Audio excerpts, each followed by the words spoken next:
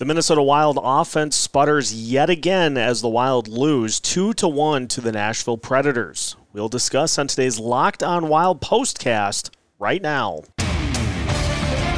You are Locked On Wild postcast, part of Locked On Sports Minnesota, your team every day.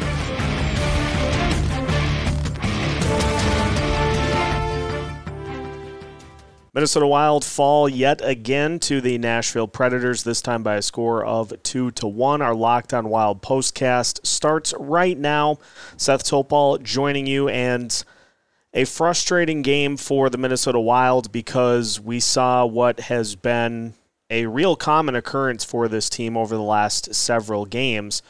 Good goaltending from Marc-Andre Fleury.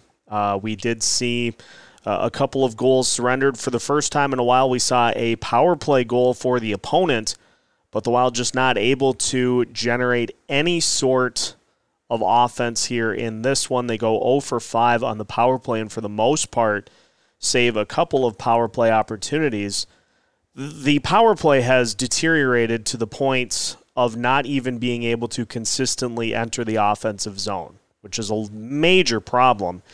And it stems from just a lack of secondary scoring besides players named Kirill Kaprizov, Matt Boldy, or Matt Zuccarello. And so what is going on for the opponent when those guys are on the ice? Well, that's where the attention's going. And this is not a new thing that Kirill Kaprizov is facing, getting extra attention, having two skaters come to him when he has the puck to try to make sure that he is not somebody that is able to beat you. That's not anything new. That's something that the Wild have been dealing with since Kirill Kaprizov came into the league. The problem is that opponents are winning the battle of 4-on-5, 4-on-3 the other way. You have 3 players for the opponent against 4 Wild skaters, and they're winning that battle every night. Whether it be Matt Zuccarello and others on the ice, or whether it be other line combinations to where you're able to play more 5-on-5. Teams are focusing on Kirill Kaprizov. They're focusing on Matt Boldy. They're focusing on Matt Zuccarello. And there just is nobody else that is able to step up and create offense at this point in the year. You were asking players such as Matt Zuccarello, Joel Eriksson Ek, Ryan Hartman, you were asking those guys to do it again after career seasons last year. That was the big thing coming into the season, that Bill Guerin was asking these players to replicate what they did previously this last season, to replicate that and do it again. And Ryan Hartman is injured. He started off the season very slow, and so you don't have that production in the lineup. Marcus Foligno has not been putting points on the board when he's been out on the ice, so that production is gone. You are missing, for the most part, Joel Eriksson Ek's production as well. That production is gone. The players otherwise in the lineup, while they are doing some really good things, just are not generating chances, generating opportunities, scoring goals. And so you have a lineup that is really only able to, at this point, generate offense from that top line. We saw it with the Freddie Gaudreau goal tonight, in Gaudreau being able to kind of jump up and put one on net and get one past UC Saros, who, again, like we've seen over the last few games, another goalie that was not necessarily on his A game. And the Wild, while the shot numbers look good, the Wild did not put enough of those grade A chances on the net to be able to come away with those high danger looks that we like. A lot of shots were from further out, which is an easier save for the goalie. That's been something that the Wild defense has been able to do more of, which has led to the goalie numbers being better over the last several games. So it's a ton of things that are just compounding at this point, and it leads to a team that is showing frustration out on the ice. You saw 3 different players fight in tonight's game, and so it is a team that is starting to really get frustrated with the lack of opportunities. But here's the thing. They have to figure it out. There's no savior coming to take all these chances and to just magically fix all these issues. This group of players has to be the ones that get this figured out.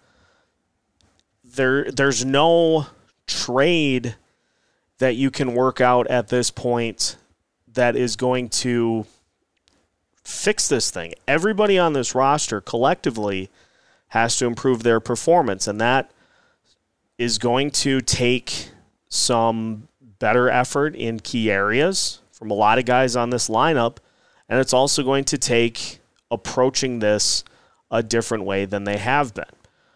It's got to start with zone entries. You have to find a way to get the puck into the offensive zone consistently, and if you're not able to skate it in like you did last year, now a lot of that is a byproduct of Kevin Fiala no longer being on the roster. He was very good at that for this team with his speed, but you don't have that anymore. So you either have to figure out players that can do that, or you have to figure out a way to get the puck into the offensive zone. And the Predators, I think, figured out very quickly that that was going to be a problem for the Wild in this one. They did a good job of stacking the blue line. They also did a good job of beating the Wild to the puck behind the net. So there are some things that have to be figured out for this team going forward, and the road does not get any easier. The homestand starts with the game against Pittsburgh, but you've also got games against the Toronto Maple Leafs. You take on the Winnipeg Jets, the Carolina Hurricanes to start off this homestand in a spot in which the Wild have not performed particularly well so far this season. So we're in like a bizarro world right now in where everything that went well for the Wild last year is just completely flipped on its head. And the team is doing better on the road than they are at home. And so there are a lot of things that just have to be figured out at this point in the season. So a frustrating game to say the least after just, again, kind of letting a goalie off the hook. And it's something that this roster is going to have to figure out. They themselves are going to have to figure out how to fix it, because they're just, the solution is not at present evident here at this point. So frustrating to say the least, but we'll continue today's Locked On Wild postcast after a word from our sponsors, including Simply Safe. If you've thought about securing your home with home security but have been putting it off, you're going to want to listen to this. Right now, Locked On Wild listeners can order the #1 rated Simply Safe home security system for 50% off. This is their biggest offer of the year, and you're not going to want to miss it. Whether you are a first-time homeowner trying to set the stage for a life of secure living, or a long-time homeowner trying to upgrade your security, Simply Safe can help you do just that. Simply Safe was named the best home security system of 2022 by U.S. News and World Report for a 3rd year in a row. In an emergency, 24/7 professional monitoring agents use Fast Protect technology exclusively from Simply Safe to capture critical evidence and verify that a threat is real so you can get priority police response. Don't miss your chance to save big on the only security system I recommend. Get 50% off any new Simply Safe system at simplysafe.com/LockedOnNHL today. This is their biggest discount of the year, so don't delay. That's simplysafe.com/LockedOnNHL. There's no safe like Simply Safe. Today's Locked On Wild postcast also brought to you by BetOnline.net. They are your #1 source for sports betting info, stats, news, and analysis. You can get the latest odds and trends for every professional and amateur league out there. From football to basketball to soccer to esports, they've got it all at betonline.net. And if you love sports podcasts, you can find those at BetOnline as well. They are the fastest and easiest way to get your betting fix. So head over to their website today or use your mobile device to learn more about the trends and the action, all at BetOnline, where the game starts. Minnesota Wild lose by a score of 2-1 to the Nashville Predators, and now they will head home for a lengthy homestand starting against the Pittsburgh Penguins on Thursday night. And I wanted to talk about something that was a bright spot in this game tonight, because another problem that this team has dealt with is the lack of playing time for the grief line, with Jordan Greenway injured, with Marcus Foligno also injured, and at present, with Marcus Foligno and Joel Eriksson Ek currently not playing on a line together. We did see some solid minutes defensively from Mason Shaw, Joel Eriksson Ek, and Connor Dewar. So that was a plus, but we got to talk about the line combinations, because Matt Boldy, Marco Rossi, and Marcus Foligno, I understand what the attempt is with that line combination, but I think it's to the point where you need to put somebody else that has more of a scoring touch with those two to try to generate some chances, and whether it be a speed player like Connor Dewar or whatever way you end up going. I would, if it were me, I would flip Marcus Foligno and Connor Dewar and have your grief line be Eriksson Ek, Foligno, and Duhaime, and then go with Boldy, Rossi, and Dewar. And we saw Marco Rossi tonight take a couple of penalties, and it seemed like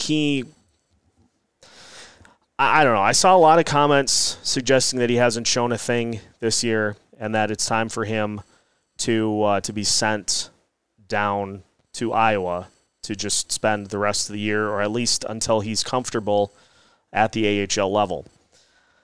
I am not a fan of that argument for a couple of reasons. Number one, the line combo that he was on, going from a line that he seemed to be getting some chemistry with in Connor Dewar and Mason Shaw, going from that line to Matt Boldy and Marcus Foligno is completely different in terms of skill set and style. You go from Connor Dewar's speed and you replace that with Matt Boldy's puck vision and Marcus Foligno's physicality. That's a complete flip in terms of style and skill set. And so you're going from a center who can rely on a player like Dewar getting into the zone, a player like Mason Shaw being physical and can just kind of try to feed those two the puck. You don't have that speed element with that line combination of Boldy and Foligno. And so I think I would try Dewar with those two. I like what we've seen from Connor Dewar, and he is continuing to be more of a relied-upon presence on the penalty kill. So he really is giving this team some valuable minutes, as is Mason Shaw. And this team's going to have to start doing some things with the line combinations just to try to find something, because as of right now, like we've discussed, you're worried about three players beating you as opposed to multiple lines. And so it's a situation of looking out on the ice and saying, oh, is Kaprizov out there? No. Then we just devote regular attention to whoever's out on the ice. If Kaprizov's out there, he gets two players, and then you go 4-on-3 the rest of the way. And the teams that are playing the Wild are winning that battle right now. So they're going to have to make some line adjustments. They're going to have to this team is just going to have to figure this out and get back to finding a style that works and finding a way to put goals on the board. They're near the bottom of the league. They may even be dead last in terms of even strength goals and even strength expected goals on the season. It isn't there right now, And there's so much pressure being put on the power play that has gone dry as well. So there's a lot going on, and we will continue to try to figure it out here on Locked On Wild. So make sure that you're following along with Locked On Wild as we keep you up to date with all things Minnesota Wild. We've got new episodes coming up every Monday through Friday as part of the Locked On Sports Podcast Network.